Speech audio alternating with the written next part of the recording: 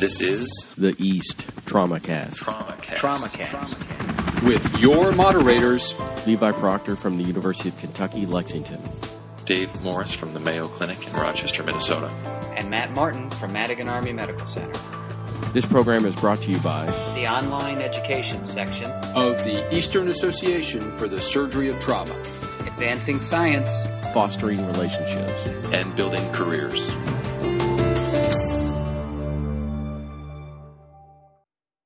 Hello, everyone. Welcome to another edition of East TraumaCast. Today's podcast is the first in a new series where we're going to be covering the highlights of some of the major trauma meetings. Our first destination, Telluride, Colorado, for the 2015 meeting of the Western Trauma Association. The program chair, Dr. Peter Rhee, has put together a fantastic program that includes not only top scientific presentations, but 3 expert debate sessions, several Western Trauma Association algorithm presentations, 2 name lectures in addition to the annual presidential address, and of course the infamous expert case panel session, also known as the tequila session. Unfortunately, due to the time constraints of this podcast, we're not able to cover every presentation and interview every presenter. But we do have a great sampling of the highlights of the meeting and some in-depth and behind-the-scenes interviews with many of the presenters, the senior authors, panelists, and other WTA members and officials. And on the East website, underneath the description of this podcast, you'll find supplementary materials including a full listing of the interviews contained in this podcast, a link to the Western Trauma Association program booklet for the meeting, and a link to the Journal of Trauma and Acute Care Surgery December issue that contains the papers, presentations, and algorithms presented at this meeting. So let's jump right in with Scientific Session 1, led off by the group from the University of Michigan and Dr. Hassan Alam's lab. All right, I'm here with Dr. Hassan Alam, who's the Chief of General Surgery at the University of Michigan, and their group presented their paper here about adding valproic acid to resuscitation in a TBI model. First of all, if you could briefly summarize how you got into the research with VPA and kind of how you got to this point. Sure. So if you think about trauma patients and mortality, trauma patients die of 2 major reasons. Either they bleed to death or they have head injuries. And the second thing is the time to death. So most of these deaths are fairly front-loaded, either pre-hospital or soon after getting to the hospital. Nowadays, we have adopted the damage control resuscitation or giving them blood products early. But the reality of the pre-hospital setting is that these blood products are not routinely available. It's even more challenging in more austere environments such as a battlefield. And we were looking for a bridge to keep somebody alive, not as a definitive treatment, but to keep somebody alive long enough so they can get to higher echelons of care. The bottom line is that we all have the mechanisms in place to survive these injuries if we can turn them on. And that's the whole concept behind epigenetic manipulation, where you can turn on the genes. And subsequently, we found out the same thing happens at the protein level. So a lot of proteins that are inactivated, if we can activate them, we can activate survival pathways, anti-inflammatory pathways, cell regeneration and recovery pathways. So the next question was how to do it. And we looked around and we focused on a group of drugs called histone deacetylase inhibitors. So we looked at valproic acid because you can give it intravenously. It's generic. It's dirt cheap. It got clinically approved by the FDA in 1978, so we know a lot about it.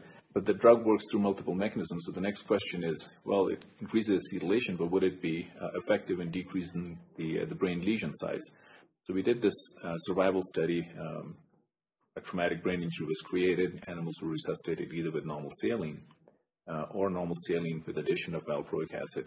And then we looked at MRIs at multiple time points, looked at cognitive deficit, neurological impairment, and recovery. And sure enough, that lower dose, which was much better tolerated from a hemodynamic standpoint, still had a fairly significant improvement in the size of the brain lesion, the extent of neurological impairment, and the speed of recovery. So is the important thing with valproic acid effect that you're seeing systemic effect, or is it local tissue effect, or is it both? I think it's a local tissue effect. So in any study that we've done, and we've done now a number of studies, it does not resuscitate better. So it's not that the drug is a resuscitative agent that it would improve tissue perfusion or oxygenation. So the animal is in as much shock as the other animals that were treated with the vehicle agents. But at the cellular level, all the pro-survival pathways are upregulated. So despite the animal being in shock and tissue perfusion being bad and acidosis being non-reverse, the cells survive and the body survives for a number of hours. So what were the main findings from the study you presented here at the meeting? So to summarize it, I mean, the findings are, this is a large animal model of a combined 40% blood loss and fairly significant traumatic brain injury. We looked at neurological impairment as one endpoint. Then we looked at the rate of recovery from that impairment as a second endpoint. And the third thing was we measured the size of the brain lesion on serial MRIs. And what we found was that if we give 150 milligram of valproic acid along with the conventional normal saline resuscitation an hour after the injury, brain lesion size is smaller on MRI, that the neurological impairment the day after injury is much less, and the rate of recovery is much faster. And so tell us a little bit about the human study. Then the two highest doses that are tolerated well in these healthy human volunteers will be then translated and taken over and tested in trauma patients. The volume of distribution is different. So the drugs, the dose of drug that works in healthy volunteers may or may not work equally well in trauma patients. So that will be the part 2 of the still phase 1 trial. Again, looking at safety. As marker of efficacy, what we're looking at is what happens to the circulating cell proteome, whether the pro-survival pathways are activated or not. But, to be honest, this is a phase 1 trial, and it's a safety-focused trial. All right. We want to thank you for sharing your interesting line of research, and we really look forward to future developments, and especially the human data. Thank you very much. Fantastic. Thank you very much. In this morning's session, we heard 2 great presentations out of the Denver Health University of Colorado system, both of them looking at aspects of coagulation, resuscitation, and fibrinolysis. We have the 2 presenters here to discuss their papers. Hi, I'm Michael Chapman. I'm a research fellow at University of Colorado. I'm Hunter Moore. I'm also a research fellow at the University of Colorado. Okay, and we'll start with you, Mike. You presented a paper called The Death Diamond, Rapid TAG Identifies Lethal Hyperfibrinolysis. Can you just tell us what was the impetus behind the study, or your hypothesis that drove you to look at this? So for several years, we've been looking at hyperfibrinolytic patients with trauma-induced coagulopathy, and there has been a lot of questions about when we should treat, what we should treat with, what are our thresholds for treating, and most of this is driven off of, in terms of diagnosis, is driven off of thromboelastography, of course. And the commonly used metric is the LY30, the lysis 30 minutes after our maximum clot strength or maximum amplitude. We've noticed for a long time that there are qualitative aspects to the TEG tracing that go beyond the amount of information that this number can communicate. The TEG tracing takes on different shapes, and certain shapes seem to be associated with poorer outcomes than others. So tell us about how you did your study. What was your population you studied and your methods? I have an observational study that's ongoing with all trauma activations who come to our center. We collect blood on them, the field, ED arrival. Very early metrics of coagulopathy are related to biochemical markers that we're studying as well as outcomes. And in this case, this is a retrospective study, but we've been getting tags on people for a long time. So we did a retrospective study of the entire population who was admitted to Denver Health for trauma, who at least either had one of these following things: either died or went to the ICU, and had a transfusion of at least 1 unit of blood products. So basically somebody who was bleeding to some extent and had a serious enough injury that they either died or went to the unit. And wanted to see if there was a unique TEG pattern that only showed up in those that died. So you described this as the death diamond. And what do you think this pattern represents? What I think this pattern represents is, it's physiologically, this is the last-ditch Hail Mary pass to keep your microvasculature open. You should begin elaborating TPA, and the inhibitors of fibrinolysis are overwhelmed by the outpouring of TPA from the microvasculature that is struggling to keep the microvasculature open in situations of low flow, low pressure. Sure. So I have a patient, and their TEG looks like this death diamond. They're clotting and breaking it down right away. Is there anything I can do to help salvage that patient, or is that just a pattern of dying? Well, as my colleague Dr. Moore here presented in his paper, we are beginning to see evidence that early aggressive resuscitation with plasma is potentially beneficial in this type of patient. Okay, well, that's a perfect lead-in to your colleague. This is Dr. Hunter Moore, who presented a fascinating paper called Plasma First Resuscitation Attenuates Hyperfibrinolysis Induced by Hemorrhagic Shock. So thanks a lot for joining us, Hunter. Why don't you tell us a little bit about what was the impetus behind your study? Last year at the Western Trauma, we presented sort of a spectrum of fibrinolysis, looking at a range where if you had somewhere on the extremes, high fibrinolysis or hyperfibrinolysis, on the low end, shutdown fibrinolysis, you had elevated mortality, and in between the two, you had sort of a survival benefit. And we know that derangement of either thrombin generation or hyperfibrinolysis has been classically described as what drives trauma-induced coagulopathy. And as we saw that the hyperfibrinolytic patients had the highest mortality, we wanted to find what caused hyperfibrinolysis. And it really hasn't been defined yet. And what we saw in our paper from last year was that a low systolic blood pressure on arrival to the hospital correlated with the hyperfibrinolytic phenotype. And everything else, looking at those clinical variables, didn't predict ISS, space deficit, lactate, injury patterns, blood penetrating, it didn't matter. So something about a low systolic blood pressure correlated to it. And so we followed this up with a rat study, which we put rats into either a group of tissue injury or hemorrhagic shock. And we saw that the hemorrhagic shock animals produced a significant amount of TPA. And this was followed up with a clinical study that showed human patients with the hyperfibrinolytic phenotype had high levels of free TPA. So we built this model trying to generate the hyperfibrinolytic rat model, in which we put these rats into a profound level of shock. And then once we were able to obtain that, which took us almost half a year to develop this model, we could start playing around with resuscitation strategies. And with the combat trial that's going on in Denver right now, randomization to normal saline versus plasma, we said, oh, great, now we have this hyperfibrinolytic phenotype, let's put it in an animal and see what other benefits we get. Because we didn't hypothesize that plasma would have any effect on hyperfibrinolysis when we designed the trial. So tell us about the results of your study and the main findings. So the main findings from the study was that, again, when we did this model, we showed that LY30 and TPA went up when we put these animals in profound shock. And those animals that were resuscitated with normal saline had an exacerbation of their LY30. It went up to, I believe the median was almost 22% or something like that. So profound hyperfibrinolysis and a 50% mortality rate. Whereas those with the plasma resuscitation, 100% of them survived, and their LY30 dropped down from roughly 7 to about 3. So we saw that the hyperfibrinolysis was attenuated, but it wasn't TPA that changed. Instead of TPA going up in the normal saline group and down in the plasma group, it stayed relatively level between the two groups. So what we think is going on is that plasma is when you resuscitate with plasma, you sort of buffer the TPA fibrinolytic system. You're putting back stuff that inhibits and prevents this exacerbation of the lethal hyperfibrinolytic phenotype, which Mike was talking about earlier. And so you mentioned the combat trial. Can you briefly just tell us about that? And that sounds like it's going to be pretty exciting results. Right. So the combat trial, we can't talk about the results right now because we haven't hit our interim analysis. Now, just what you're doing in the trial. But in the trial, it's patients are resuscitated with either units of pressurizing plasma or standard of care with saline. And they meet Brock criteria in the field, and when they come in, they finish getting their plasma and they continue normal resuscitation.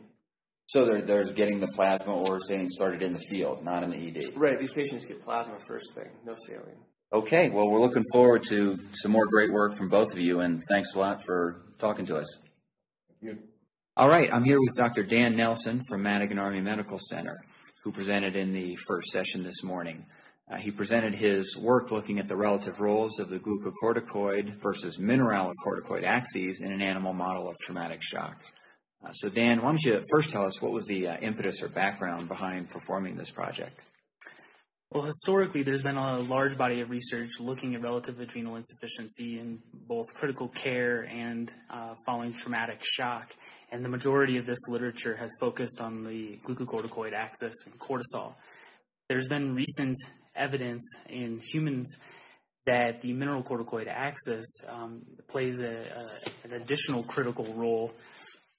And therefore, we wanted to look at both axes, determine if one potentially has a greater impact on following traumatic hemorrhage and shock. So tell us about how you looked at that and what your main results were. Well, basically, we used a hemorrhage and ischemia reperfusion model using large animals. We used swine in this case. We basically performed a large volume hemorrhage followed by a 50-minute period of ischemia, and then measured cortisol, aldosterone, and plasma renin activity at 3 time points during that portion of the experiment. Based on our analysis, we showed that hemorrhage and ischemia only resulted in a modest impact on the glucocorticoid axis, whereas in the with aldosterone, we did see an expected rise in aldosterone after hemorrhage, but then a profound decrease following reperfusion and resuscitation, indicating significant mineralocorticoid deficiency. Also, we saw extreme hyperreninism following reperfusion and resuscitation. So we were seeing basically elevated renin with paradoxically low aldosterone levels. So what you're saying is for all this time where we focus on cortisol, we may have been chasing the wrong adrenal hormone in critically ill or injured patients. Yeah, it's very possible. So what are the implications for this research? Does this represent anything we could potentially treat or use clinically? Absolutely. Both the low aldosterone as well as the hyperreninism are potential sources for not only diagnosing and better characterizing acute adrenal insufficiency following traumatic shock, but also offer potential therapeutic options. So that's pretty exciting results. Where do you think this research is heading next? Well, I think the next big step is to trial different therapeutic options or potentially block things like the hyperreninism. So Dan, those are exciting results. Where do you plan to go next with this research? Well, this is definitely preliminary data, and I think additional research needs to be done to further characterize the overall impact of these axes. But one potential step is to look at the effects of blocking hyperreninism or supplementing with aldosterone. All right. Well, thank you very much. Thank you, sir. I'm here with Eric Olson, who's representing the UC San Diego, and they presented an excellent study, which was a prospective randomized trial looking at subcutaneous heparin versus Lovenox for DVT and VTE prophylaxis. Thanks for joining us, Eric. Yeah, thanks for having me, Dr. Martin. So can you just first explain the reason for this study? Why did we need a randomized study looking at this? Yeah, so the reason behind this was twofold. First is just whether or not using the appropriate dosing of heparin, which we consider every 8 hours, 5,000 units, which early literature supported being superior in VTE protection versus the 12-hour, if that is safe to use compared to what people have recommended a long time as being Lovenox, 30 milligrams twice daily. Sure. So tell me about your study design to accomplish that goal. Yeah, so this was a randomized prospective trial via computerized block randomization. And basically, any patients that met either significant or highest risk for VTE by ACCP guidelines were eligible for randomization at our study. Obviously, they had to be 18 years or older, and then we had just common exclusion factors, things like that make Lovenox possibly inappropriate, such as weight, body mass index greater than 40, renal insufficiency, creatinine of 1.3 we used, and then other factors such as pregnancy or prisoners, delayed transfers were things that excluded people. So we tried to capture as much of the trauma population as possible. And so the study was all trauma patients, is that correct? Correct. All trauma patients. We didn't have any acute care general surgery or any other patients. They were just trauma. Okay, great. So what did you find? So we found, and in our entire intention to treat we found that the absolute difference in VTE rates was only 3%. However, when we focused on only the patients that truly got a duplex ultrasound before they were discharged, which was a little over 100 patients in each group, the absolute difference in VTE risk between the two patients was 6.5%, with 6.5% more DVT events in the heparin group. But that being lower than our non-inferiority margin, it appears that heparin is non-inferior to Lovenox for these patients in our population. So what would you recommend based on this study? So I think this gives good support that people can have confidence in using heparin compared to Lovenox, and they're not going to put their patients at risk for VTE, and that they get the benefit of having the potential cost savings. Because our confidence intervals did go above that 10% margin that we picked, we can't conclusively say that we shouldn't use Lovenox at all anymore, or that it might be a potential advantage for that in certain populations. And so I think the future directions is that we really need to focus on the more severely injured patients, or maybe just lower extremity pelvic fracture patients that we know are at higher risk, and just focus on those for where the direction of really what the best medication is in the future. Sure. And just to clarify, what you're recommending based on your study is TID dosing of heparin versus BID. Is that correct? Most definitely. That if you're going to use heparin, it has to be the TID dosing to get the maximal benefit of prophylaxis. So is there any difference in bleeding events between the groups? So actually, we looked at both major and minor bleeding, and there was no clinically significant difference. There was only a difference of 1 or 2 patients of major bleeding in the Lovenox group compared to the heparin, but nothing was statistically significant. Okay, great. Well, congratulations on doing one of the rare birds in the literature of prospective randomized trial, and thanks for sharing your results. Yeah, thank you very much for your time. All right, I'm here with Rick Miller from Vanderbilt University and the new chair of the program committee for Western Trauma Association. We heard a great presentation that talked about some innovative methods to take care of a challenging problem of traumatic flank hernias. So thanks a lot for speaking with us, Rick. Thanks, Matt. I appreciate it.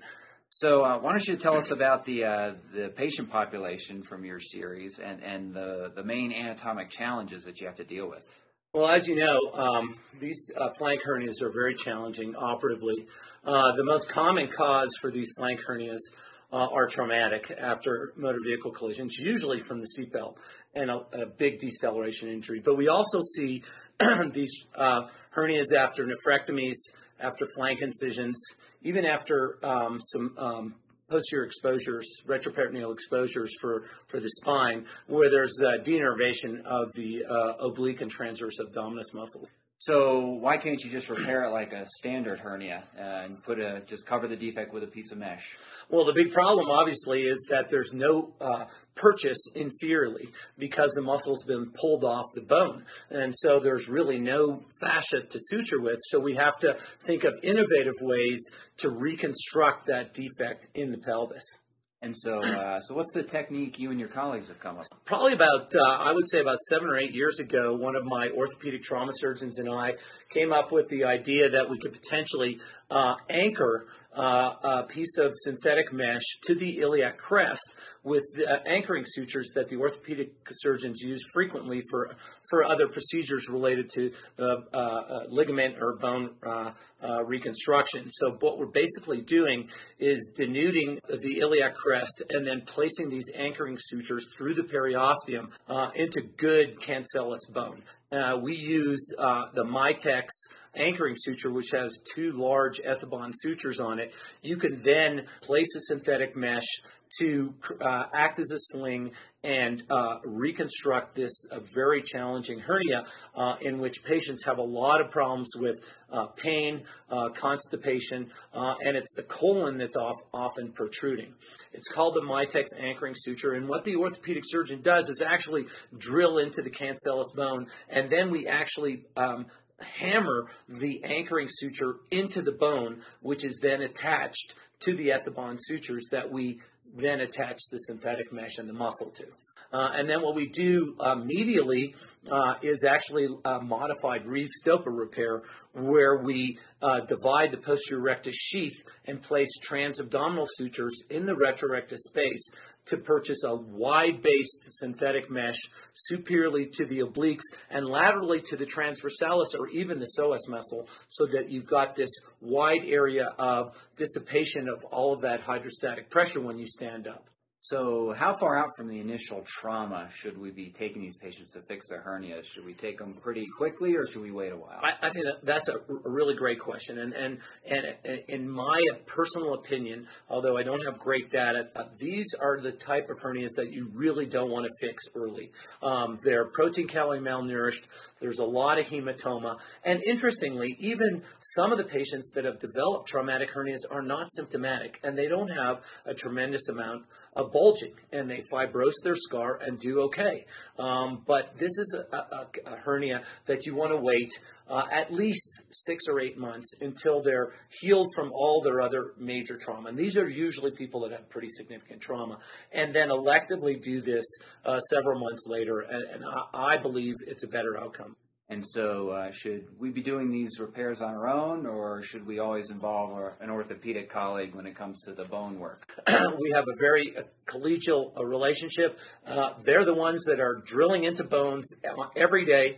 I personally think that this is a great case to do combined. There are people that do it on their own. The biggest problem is if those anchoring sutures are not in the proper position, they can pop out several months later. And I've read of reports of people doing that on their own. And so that's my personal recommendation, but you obviously have to use your own best judgment. And so how many patients have you done these on, and what's the longest follow-up you have? So we've done 8 patients. We have 6 excellent outcomes. The one MRSA infection is actually healed in. That's the 7th, and we've had that one other recurrence, which occurred well after a year. But the majority now, we have fallen up past 2 years. The longest is over 5 years out. And if you have a good repair after a couple of years, the chance that you're going to have a long-term outcome is really good. But like anything, Matt, like any hernia, hernias beget hernias, and this is just perfect timing for several institutions that are interested in this to combine our data and follow these patients long term. All right. Well, we congratulate you on coming up with an innovative approach to a real challenging problem, and we look forward to hearing some more results and hopefully some larger series. Well, thank you very much, Matt, for the interview. I appreciate it. Thanks a lot. The meeting this year also featured 3 expert debates. The topic for the first debate, tourniquets in civilian trauma. The opponents, Dr. Kenji Inaba arguing for tourniquets and Dr. Carlos Brown arguing the con position. First up is Dr. Carlos Brown arguing that tourniquets are unnecessary in civilian trauma environments. We control this hemorrhage by fracture management, direct wound management, and yes, at times, tourniquets. Fracture management is easy. You don't need a tourniquet to reduce and splint fractures. What about direct wound management? These are simple maneuvers that stop bleeding. Direct pressure, a simple pressure dressing, packing a wound with or without topical anesthetic. The reality is that direct wound management stops the vast majority of bleeding in every single scenario. Every scenario. Direct pressure or pressure dressing or packing stops bleeding in the vast majority of patients. So what about tourniquets? When do tourniquets come into play? Well, who really needs a tourniquet? Kenji mentioned all the military literature, and I absolutely agree. In the military, we need tourniquets to save lives and stop bleeding from extremity. Care under fire, you're being shot at. Tactical field care, you were just shot at a few minutes ago. Tactical evacuation care, you might be shot at while you're evacuating casualty. This is a completely different environment. This is a combat environment. You need tourniquets in this setting. And not everything the military does works in civilian practice. Now look at a non-pneumatic tourniquet or a windlass tourniquet. This pressure goes up to from 400 to 700 millimeters of mercury. You have no idea how much pressure you're putting on that extremity, on that tissue, on those nerves, on those blood vessels. No idea. And so the lack of control when putting on non-pneumatic tourniquets or windlass tourniquets is the lack of control is going to be harmful to that patient. And we talked to you. So on the con side, tourniquets in civilian practice are not necessary. We're using the wrong tourniquet, should be using pneumatic tourniquets. There are significant complications associated with tourniquet use, especially applied to a patient that does not need a tourniquet in the first place, and there is zero literature supporting their use. And in his response in defense of tourniquets, Dr. Kenji Inaba emphasizes the ease, efficacy, and ubiquity of these devices in both military and civilian settings.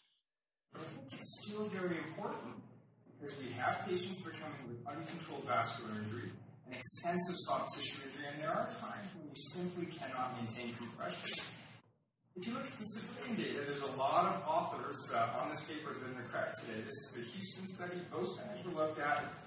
Warren took a look at all civilian extremity injuries that resulted in death, CPR, emergency department referral problems. So the sickest of sick, isolated extremity injuries.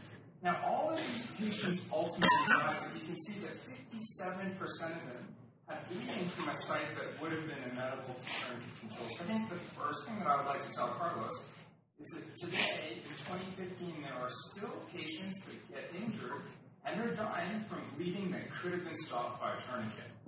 There are situations in which tourniquets will not work. So if you have junctional bleeding, you can't get a tourniquet above this. So I will give you that in a case like this, a tourniquet will not work. I'm also going to give you the tourniquets are not 100% and that there is probably a difference in the type of tourniquet that you use. And so I think the big message from this paper, and I think from practical usage, is that sometimes one tourniquet is sufficient, like in this case. Sometimes, like with this fellow, you really need to have two tourniquets placed. And in some cases, you may need 3 or more. You really need to apply tourniquets until that bleeding is stopped. And if the science behind Kenji's arguments wasn't enough, he closed out his presentation with a video of his 5-year-old son applying a tourniquet, followed by a message from his son to Dr. Brown. Wow, dude, that was so easy. Even Dr. Brown could figure that out.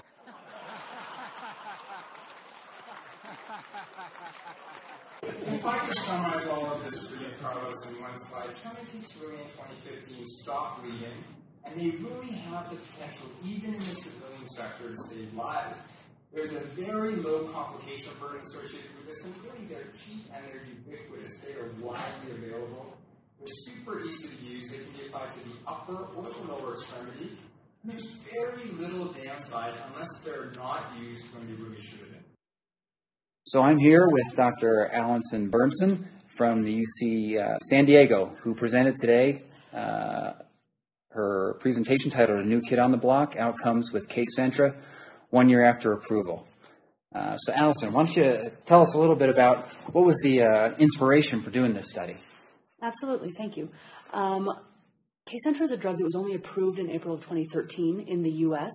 It's a 4-factor prothrombin complex concentrate that's used to reverse primarily warfarin-induced coagulopathy, but may have some other potential uses, particularly with the factor Xa inhibitors, which we're seeing more and more of.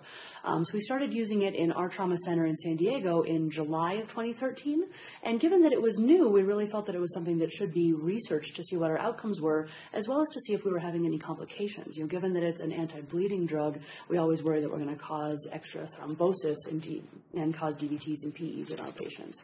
Okay. And so you say it's a 4-factor PCC. Are there other PCCs? There are. What we used to have in the U.S. before were 3-factor PCCs. These contained mostly factors 2, 9, and 10, and just a tiny bit of factor 7. Okay, great. And so who was your patient population you looked at? So we looked at all of our trauma patients who received Kcentra who had coagulopathy either from warfarin, the factor Xa inhibitors, and we included a couple of cirrhotics. The data that it would be efficacious in cirrhotics is not great. These are unactivated clotting factors and require the liver to activate them. But as we all know, when we get cirrhotics that are bleeding, we tend to try anything. So we thought we would include them just to see how our outcomes were. Okay, and so what were the main outcome measures you were looking at? We were mostly looking for the warfarin and cirrhotic patients at how well we reverse their INR. That obviously doesn't apply for rivaroxaban patients since the INR is not an accurate measure of anticoagulation in those patients. We did look at TEG reversals where we had TEGs available, which was not everybody. And then we looked, as we said, at complications. Okay, and what did you find with the use of Kcentra in those patients? So what we found was mostly what we expected from the European data, in that it works really well for patients that are on warfarin. We had patients that came in with INRs anywhere from normal anticoagulation range 2 to 3, all the way up to patients with INRs of 10, 12, 13. And the Kcentra really reversed those patients very, very well. For the cirrhotic patients, we found, as we expected, it didn't work all that well because it was only 2 patients. It's not great statistical info, but didn't have great clinical outcomes. The rivaroxaban patients are a little bit of a mixed bag. We had some patients where it seemed to help and some patients where it didn't. So that's something I really think needs further research and probably a multi-center trial because these patients are still fairly rare. Okay, so Coumadin's a long-acting drug, so I give someone Kcentra, and how long can I count on it lasting, and do I need to be redosing them? So Kcentra tends to start wearing off at about 24 to 48 hours. The different factors have different half-lives, but in our study we would start to see a bump around 24 hours where their INR would start trending back up if they didn't get vitamin K. Okay, and so why not just give these patients FFP? So the big concerns with FFP are a couple different things. Obviously it works. It's been the standard of care for years, but it takes a lot longer. Kcentra can reverse a patient in 15 to 30 minutes in prior studies. FFP can take hours depending on how much you have to give. We sometimes have to give huge volumes of FFP, multiple units, to get patients under control, which can cause volume overload, especially in elderly patients that have CHF or renal failure. FFP has higher risks of transfusion-associated lung injury or infections. Okay, so do you have any further studies or next steps planned from this data? One thing we'd like to do is compare the 4-factor Kcentra back to our Profile 9, since that's what we had used previously. We think that the 4 factors work better. That's been the experience in other centers, but we'd like to look at that for ourselves. And again, I think the 10A inhibitors are where we really need the most info because we don't have any other treatments for these patients, and we need to find something that works. I'm here with Rachel Russo from the University of California, Davis. She presented her study today on a pilot study of chest tube versus pigtail catheter drainage of acute hemothorax in swine. This has been a topic of great interest at Western Trauma, although very little data available. So Rachel, why don't you tell us a little bit about what prompted your study? Certainly.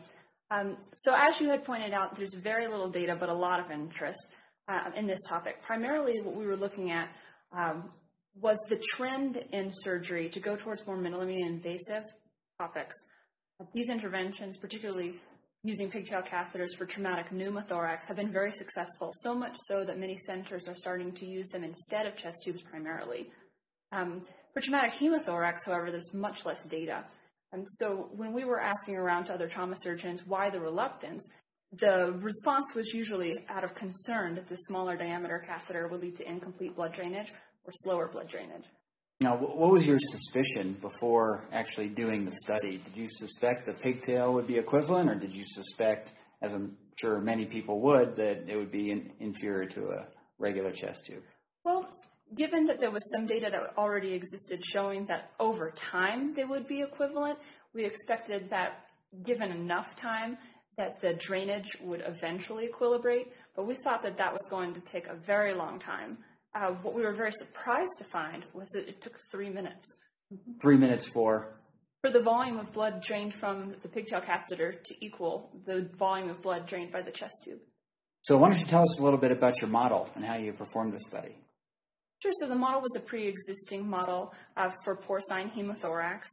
We basically took blood from the femoral arteries and instilled it into catheters that had been previously placed into the pleural space.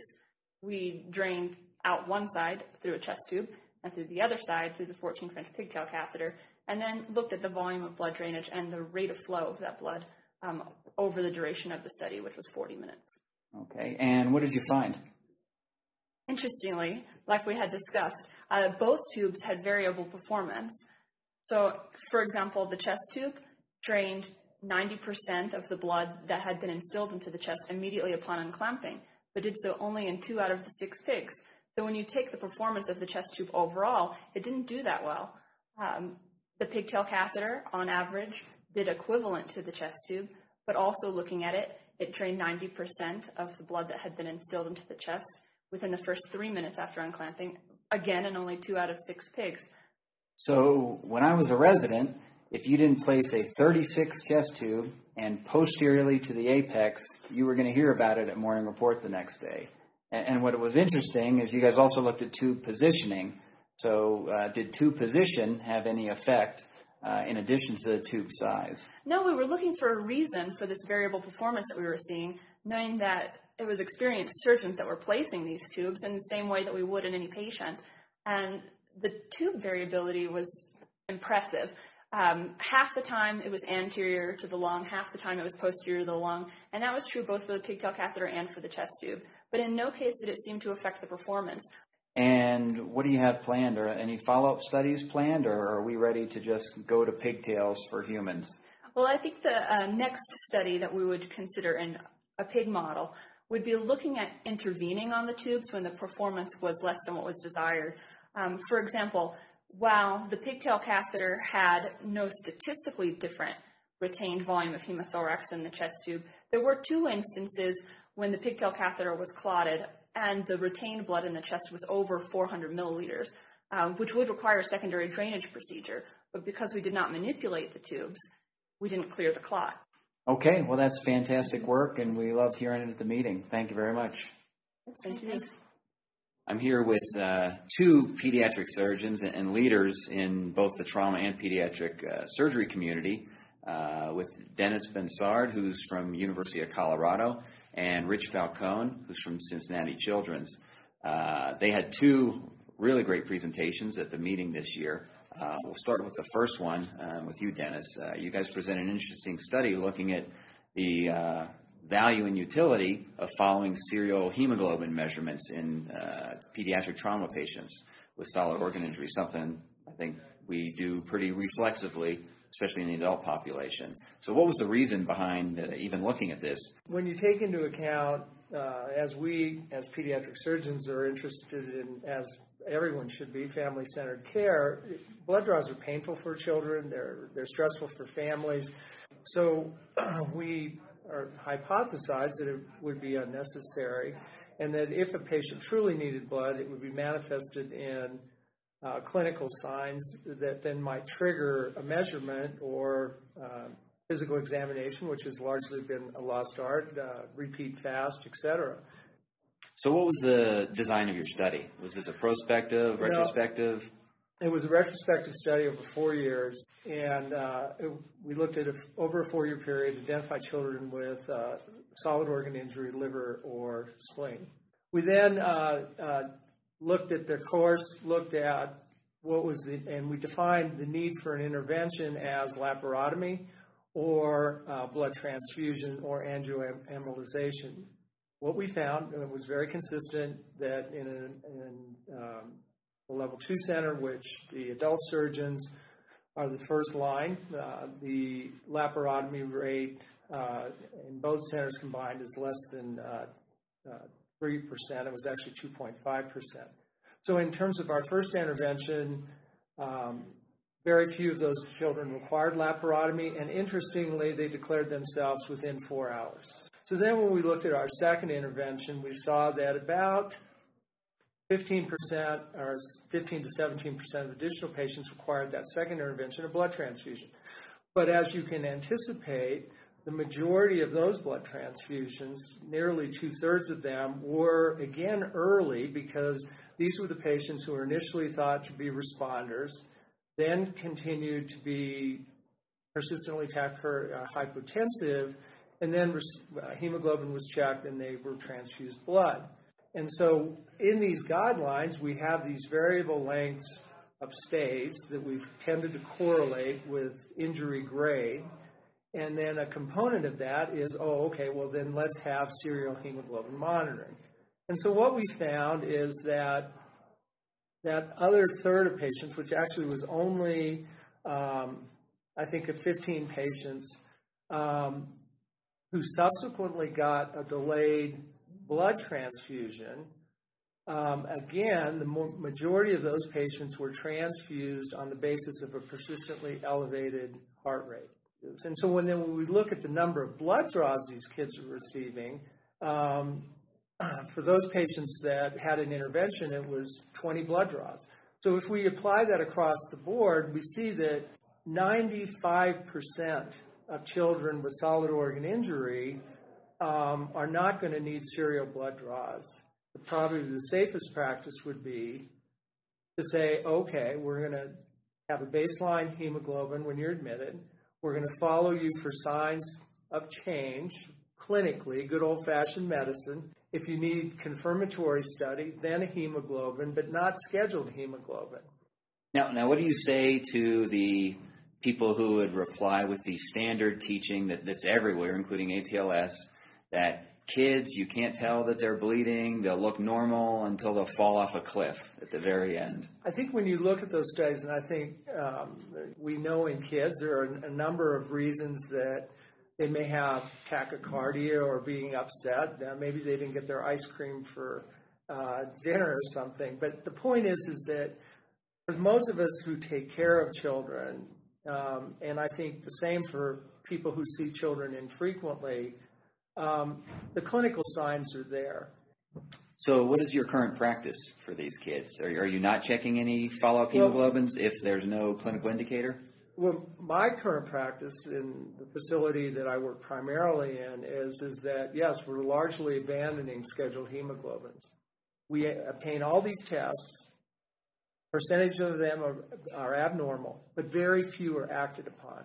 And I think that's where we're really headed to. And I think it adds unnecessary cost. It doesn't provide any additional information. And even as our data shows, can sometimes promote an unnecessary intervention, because there were children who were transfused blood that should not have been transfused blood. And we all are aware of the adverse effects of blood transfusion. Well, thanks again for speaking with us, Dennis. We also were able to speak at length with Dr. Rich Falcone, who gave a presentation on a new collaborative program he's established to partner with adult trauma centers to improve their pediatric care and help them gain certification as a pediatric trauma center. This conversation was so interesting and in-depth that we decided to make it an individual podcast of its own. You can listen to that on the East TraumaCast website as podcast number 39, titled The Pediatric Trauma Transformation Collaborative. In this session, we heard a great presentation out of Austin that looked at the impact of changing marijuana laws on driving and auto-related fatalities. I'm here with the senior author from that paper to discuss some of the main findings and issues. Hi, I'm Jason Adelot. I'm a trauma surgeon in Dell Medical School in Austin. And what got us thinking about this problem was, actually, we're from Texas, and we don't really have a dog in the legalized marijuana fight.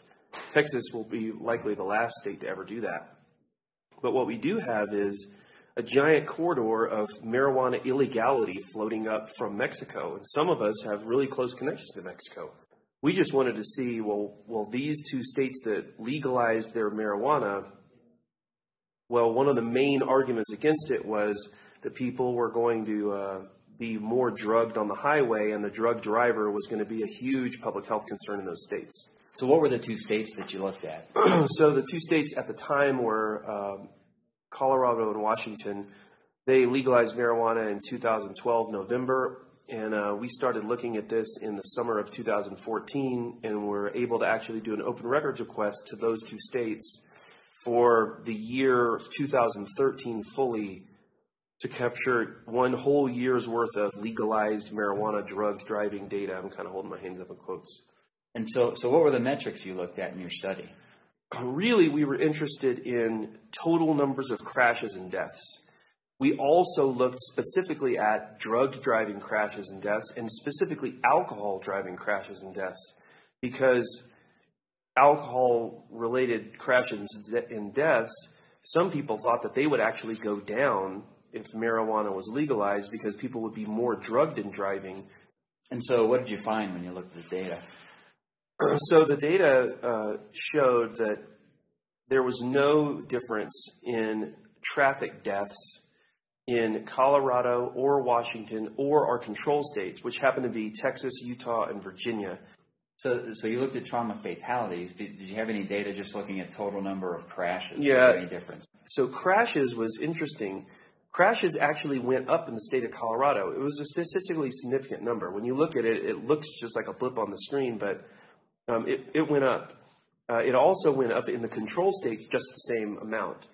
It also went up in the state of Colorado, Washington, about the same amount. But interestingly, went down in the state of Washington, crashes.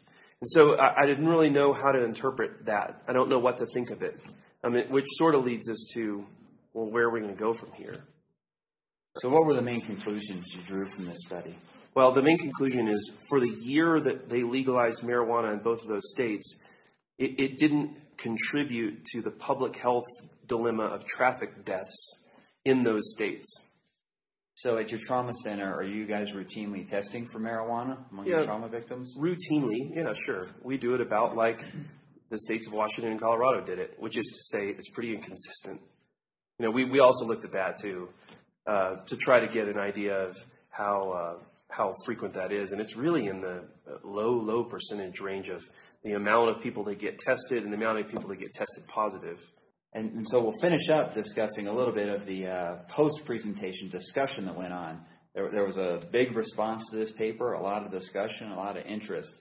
It seemed like most of the discussion, half of it centered on the morality of legalizing marijuana, and then the other half of it centered on technical issues of how do we test for it, and the still remaining question of how much it actually impacts safety and trauma. So starting with the impacting safety and that issue, what did you think of the discussion? Well, the discussion was really heated, and most of the impact of safety questions really, to me, centered around this is just 1 year of data, and what are we going to? We may find something completely different next year, and we might find something completely different a decade from now. To which I completely agree. I mean, but I think it's worth looking at data and seeing what's out there. You know, one of the comments was it would be irresponsible to publish this data. And I thought, I don't think so. You know, data is data. And I mean, these are two states that legalized it. Since that time, Alaska and Washington, D.C. are legalizing it. I mean, it's going to happen throughout the United States. All right. Well, it was a great presentation on a hot-button topic. And we hope to see more from your group and others that look at this as more states begin to decriminalize it. Thanks a lot, Jason. Thanks, Matt. And the second talk this morning was a great presentation out of the Mayo Clinic in Rochester looking at TXA administration and the incidence of hyperfibrinolysis before and after TXA. Hi, my name is Miley Parker. I'm a second-year general surgery resident at Mayo Clinic in Rochester, Minnesota. Okay, so great presentation, Miley. We have a couple questions for you. The first one is, what was the impetus behind your study, or why did you decide to do this study? The impetus behind our study is we have a lot of good information on TXA and its safety and potential efficacy in trauma patients. However, we have a significant knowledge gap in that we're unsure of the exact mechanism by which TXA may benefit trauma patients. We know that TXA is an antifibrinolytic. Therefore, the most obvious answer to why it benefits trauma patients is a hemostatic effect of the antifibrinolytic properties. However, an anti-inflammatory mechanism has also been proposed. So, long story short, the reason behind the study is to try to further elucidate the mechanism of benefit from TXA. Yeah, and as you point out in your presentation, the CRASH study had no fibrinolytic data or TEG data used to decide on the administration, so it's certainly something we need to learn a little more about. So what was the criteria in your study for giving TXA, or just the criteria used at your center? So anyone deemed to need blood products in the field or in the emergency department qualifies for TXA. Anyone with a systolic blood pressure less than 90 at any time in the resuscitation. Anyone with a heart rate greater than 120, point of care lactate greater than 5, or INR greater than 1.5 meets our criteria. Okay, and so just tell us briefly about your study design. Our study was a retrospective review of data collected in our trauma registry. We identified 3,500 patients total. We identified 55 patients that received TXA. We looked at those patients' demographic data, clinical outcomes, and laboratory data. And then we identified patients who had a thromboelastogram or TEG drawn both before and after TXA administration and compared the TEG parameters at the before and after time points. And when was the TXA, or where was the TXA administered in your study? Was it all in the emergency department, or was any of it given in the field? So 33% of our patients actually received TXA in the field. The remainder of the patients received their TXA initial bolus dose in the emergency department or ICU. Okay, and what were the main findings from your study? So the meat of our paper is that we found a statistically significant decrease in the lysis at 30 minutes. So the decrease that we found was 3.7%, to 0.2% before and after TXA, respectively. And how about the thromboembolic complications in your paper? So our venous thromboembolism rate was 11%, which is a bit higher than we expected. However, our patients were a severely injured group of patients with a mean ISS of 27.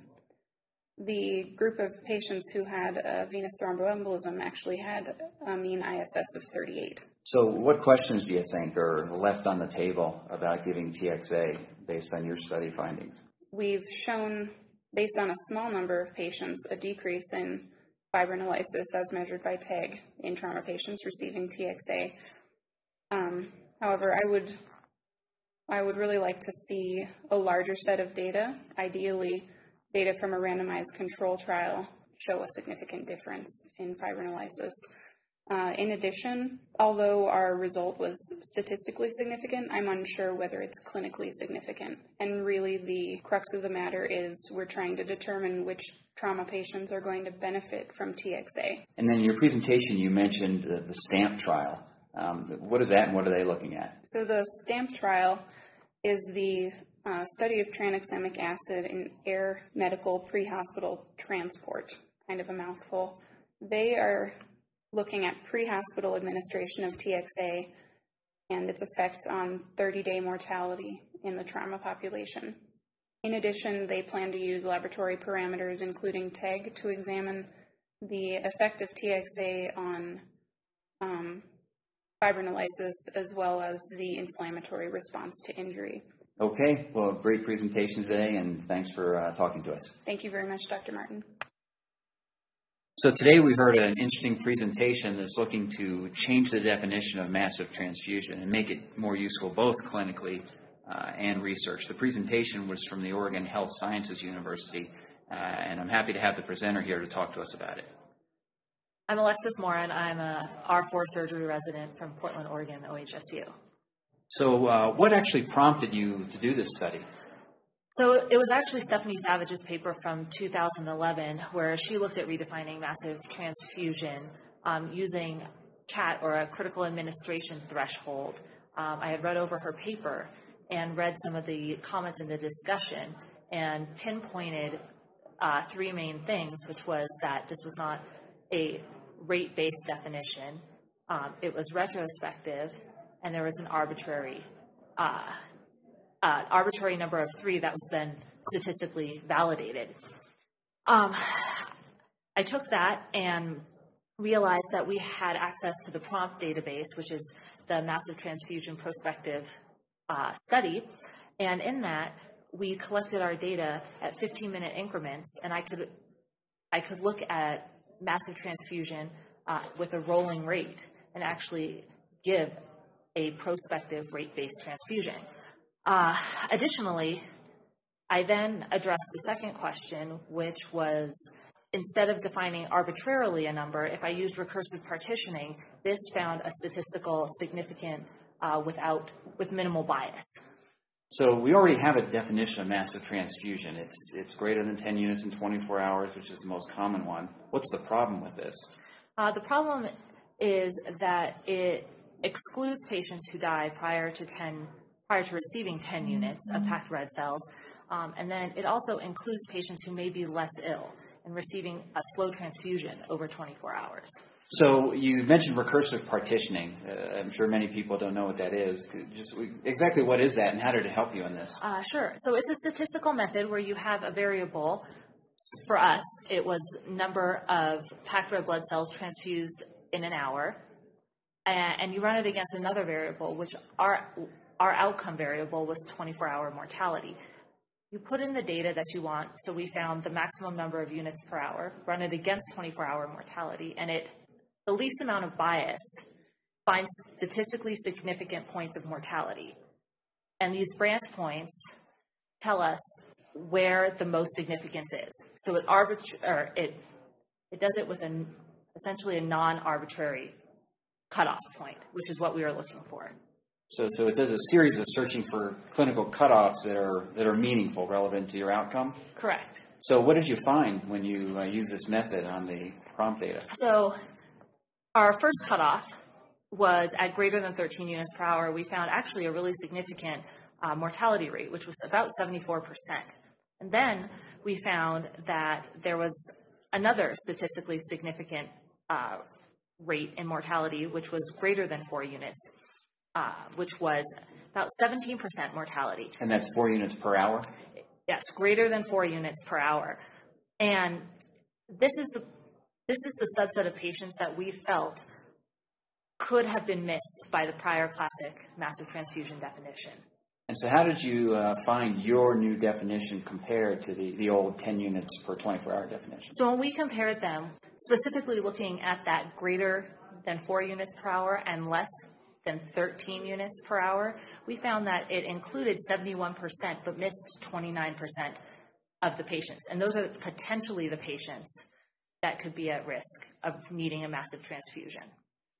So when you're talking about changing the definition, there's going to be patients that you exclude that fell into the old definition, and then there's going to be new patients that you include. So who are the patients that your new definition includes that were missed with the old definition? It would be those who expire prior to receiving 10 units. And then who would be the patients that you're excluding with your new definition that were included in the old 10 unit per 24-hour definition? It would be those who are less ill, who you slowly trickle blood products in.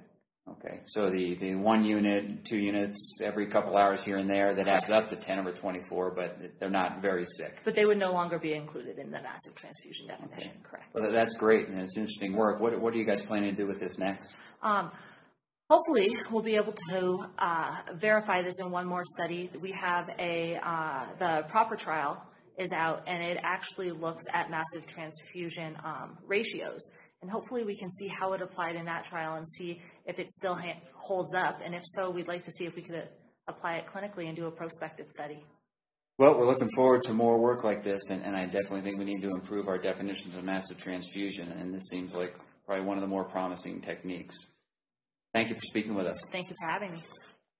This afternoon, we heard a great presentation on reconstruction of an abdominal wall defect after a firework injury, which produced a large blast-type injury to the abdominal wall. I'm here with the presenter. Hi, my name is Shad Farone. I'm a trauma surgeon at Peace Health Southwest Medical Center in Vancouver, Washington. All right, great. Thanks for joining us, Shad. So can you just tell us the basics of the case? What happened to this guy and how did he present? Well, this was an interesting case. He's a 37-year-old man that was playing with commercial-grade fireworks and had a traumatic injury to his abdominal wall. And although we see these injuries in the military setting from IED explosions, it's fairly uncommon to see something like this in a civilian setting. So was there any injury to any other structure, or was it just his abdominal wall? No, he lost essentially the left portion of his abdominal wall. He had 2 small bowel injuries and 2 colon injuries. Okay, so what was done at the initial surgery? The initial surgery, he had 2 small bowel resections, and he essentially had a damage control laparotomy on his initial surgery. And then he came back multiple times and ultimately had 2 colonic anastomoses. And then we had to rebuild his abdominal wall, and although there are several options to do this, we chose a particular biologic mesh called ACell. It was immediately available to us, and we used it, and we had a pretty nice outcome from it. So what is ACell exactly? It is a urinary bladder matrix. It's a porcine bladder tissue that is cleansed of all inflammatory cells, and it's an extracellular matrix. So when you insert this into an individual, like other biologics, the extracellular matrix provides a scaffold to rebuild. And this particular product has, what we've seen, nice integration. So what were the aspects of this case that you think made it interesting enough to do a case report? I mean, civilian surgeons see small bowel injuries, colon injuries, some injuries to the abdominal wall. What was it about this case that you think really has some learning points? I think what made this the most interesting is fireworks are so common and are used in every state for every occasion. And if you Google firework-related injuries, you'll see lots of different injuries on the internet. But surprisingly, from 1965 until now, no one's written about an evisceration from a firework-related injury. So I think that's what made it interesting. And if you get presented with this, what do you do to fix it? And it was a complex repair, and we didn't have a ton of options, and we picked something that seemed to work. So can you just describe what type of repair you did of his abdominal wall? Did you do a component separation, an underlay, an overlay? On about hospital day 7, after we were sure that everything was clean, we placed a large piece of mesh using a laparoscopic endoclose device. We sewed it in circumferentially and placed a dressing over that to keep it moist, because moisture helps with the healing. Then we placed the wound vac, and then we would look at it every 7 to 10 days and make sure that it wasn't drying out and make sure that it was integrating. And ultimately, he got a skin graft and went home, and so far at 1 year does not have a hernia. That's great. And so you've seen him back over 1 year, and does he have abdominal wall laxity or any functional problems? He has no functional problems. We ultrasounded him in clinic a few months ago, and you can clearly see the skin edge, and you can clearly see his bowel and peristalsis.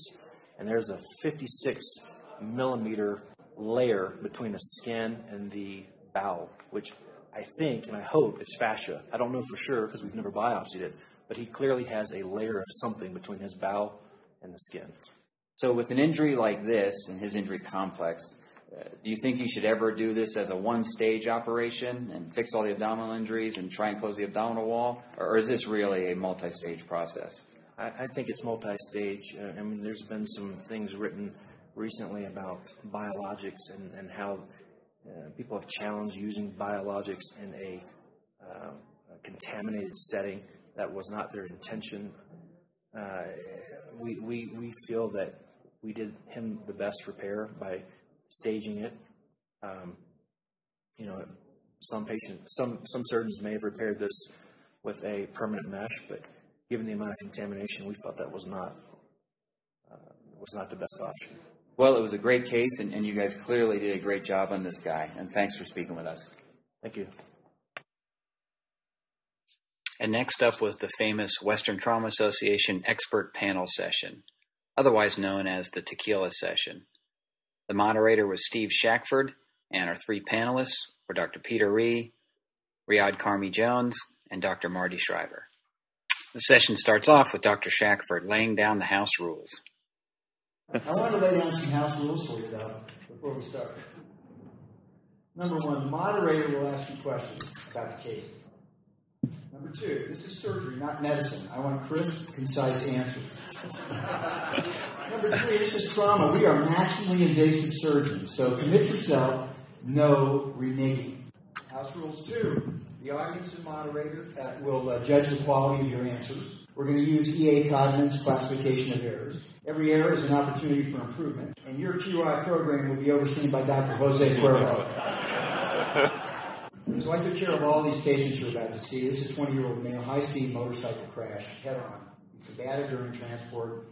Initial exam, he's Ashton, he's combative, he's following commands, his pulse 120, blood pressure 60 over palp, his GCS is 15. He has a complex scalp laceration, which is really an avulsion over his right brow. His lungs are clear. His chest wall has no crepitus. His abdomen is distended and firm. His pelvis and back are stable with no step-offs, no crepitus, no pain to rock. Due to time constraints of this podcast, we can't play the entire session. But although the cases are varied, there's always one common denominator for the expert panel session. When you're wrong, when the audience doesn't like what you said, or when the moderator doesn't like what you said, your penalty comes in the form of a shot glass, as Marty Schreiber finds out here discussing a potential bladder injury. I would have done a cystogram as well with the CT scan. If you had gross hematuria, I would have done a cystogram to rule out a bladder injury. So when you look at the bladder, it's not injured. You look at the intraperitoneal bladder, you also need to evaluate the extraperitoneal bladder.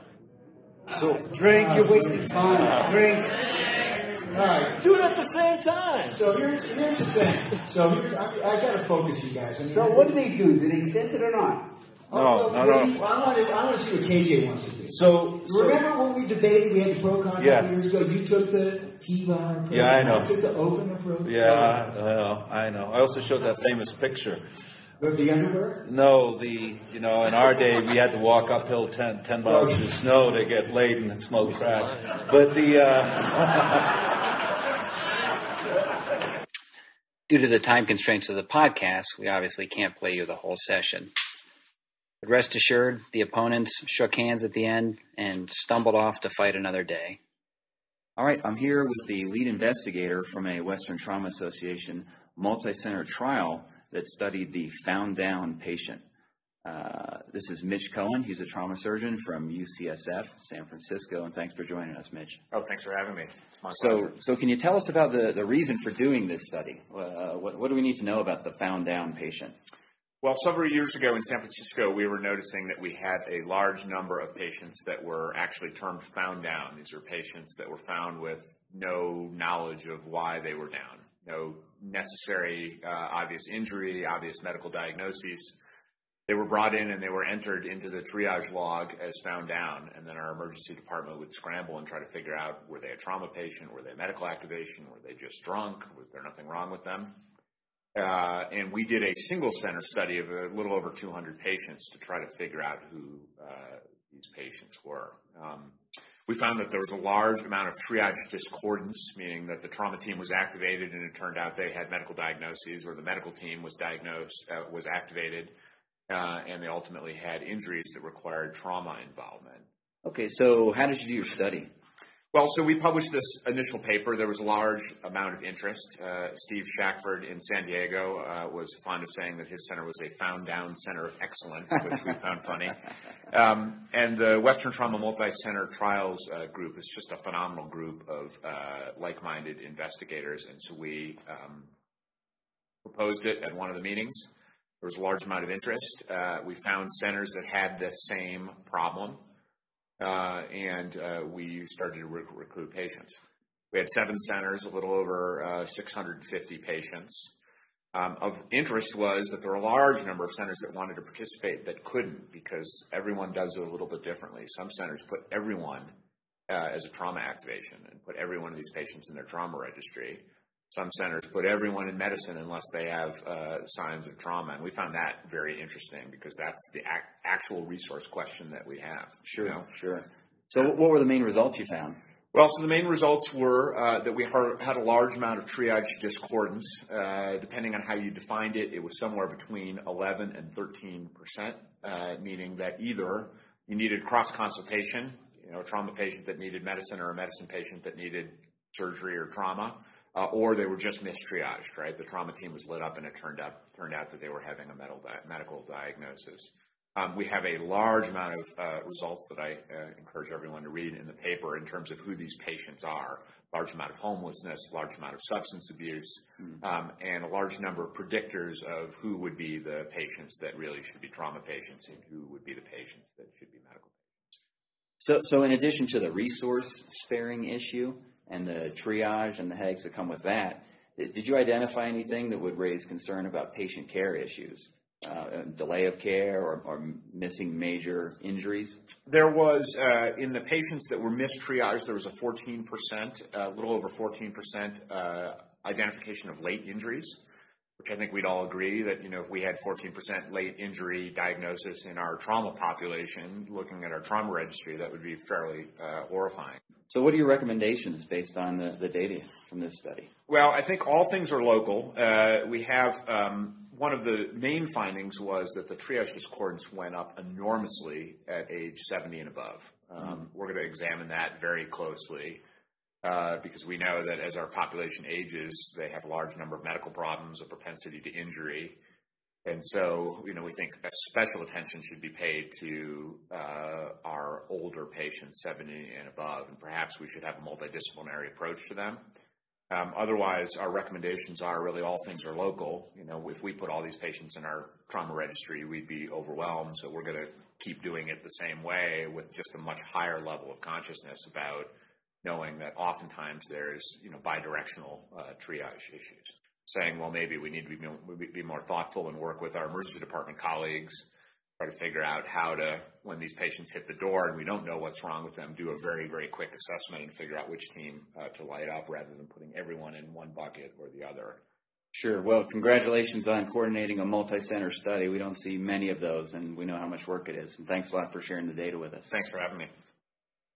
To close out this podcast, I had the opportunity to sit down with Dr. Christine Kokenauer, the outgoing president of the Western Trauma Association. She gave her presidential address on the topic of end-of-life care and trauma, sharing insights from both her professional experiences as well as personal experience dealing with difficult end-of-life care and decision-making in family members. A copy of her presidential address, as well as most of the scientific presentations, algorithms, and other talks given at the Western Trauma Association meeting, should be published in the December 2015 issue of the Journal of Trauma and Acute Care Surgery. Okay, I'm here with outgoing past president, Christine Kopenauer of the Western Trauma Association, has been our fearless leader for the past year. Christine, thanks for joining us. When did you first join the Western Trauma Association, and what made you decide to join the group? I think it was in 1991. It was the meeting in Jackson Hole, and I had gotten a paper on, then put my application in because I loved the organization even then. It was an immediate, this is for me. And you got to see, I was in awe as I walked around the meeting, and the people that were there that were, these were names in trauma surgery and surgery. But the other thing was, you got to see them as real people. They weren't in suits. It's a hallmark of this organization. In fact, you can lose a tie if somebody happens to see you wearing one at the meeting. So how have you seen the organization grow and change over the time since you started here as a presenter and now have become president? It was a smaller organization when I first started. I, too, had to wait to get in. I think it was probably 5 years. Other thing with the organization that I've seen change is they opted to stay as trauma only because we have a multidisciplinary focus. We have emergency medicine docs in our ranks. We have orthopedists, neurosurgeons, although there are very few of those. Pediatric surgeons. We even have a PM&R specialist. We have a multidisciplinary approach to trauma. And we decided rather than trying to be emergency general surgery, in addition, we decided, no, we're going to stay just with trauma. Okay, and so as you leave the presidency, can you just tell us what was the best aspect of being president, and what do you think was one of your biggest challenges as being president of the organization? The biggest challenge of the presidency is trying to get your board meeting done in a timely fashion. That's almost impossible. But I think one of the biggest challenges is we have the opposite of what many organizations have. We have a waiting list to become a member. We have increasing number of guest registrations every year. And I think probably our biggest challenge that I'm starting to see, do we limit the number of people that come to the meeting? And do we limit the number of guests? And how do we do that? How do we do it equitably? And then I think the big thing that is starting to be on everyone's mind, at least the oldsters in the organization, is the 50th anniversary of the WTA will be in 2020. And what can we do that's special for that meeting? And to remind us of our history, to remind us of the legacy that we've created with the Western Trauma Association. Okay, well, and to end on a high note, what was the best part of being president of the organization? Throwing a party for all your friends for a week, and also being able to have some incredible talks by some incredible people. Julie Frashlag, our paint-to-ceiling lecturer. Chuck Cox, one of my former ICU fellows, actually, who gave a wonderful founders lecture. And finally getting and probably one of the best parts was finally getting my talk done on Sunday before the talk had to be done on Tuesday. All right, well, we look forward to many more great meetings from the Western Trauma Association, and thanks for speaking with us.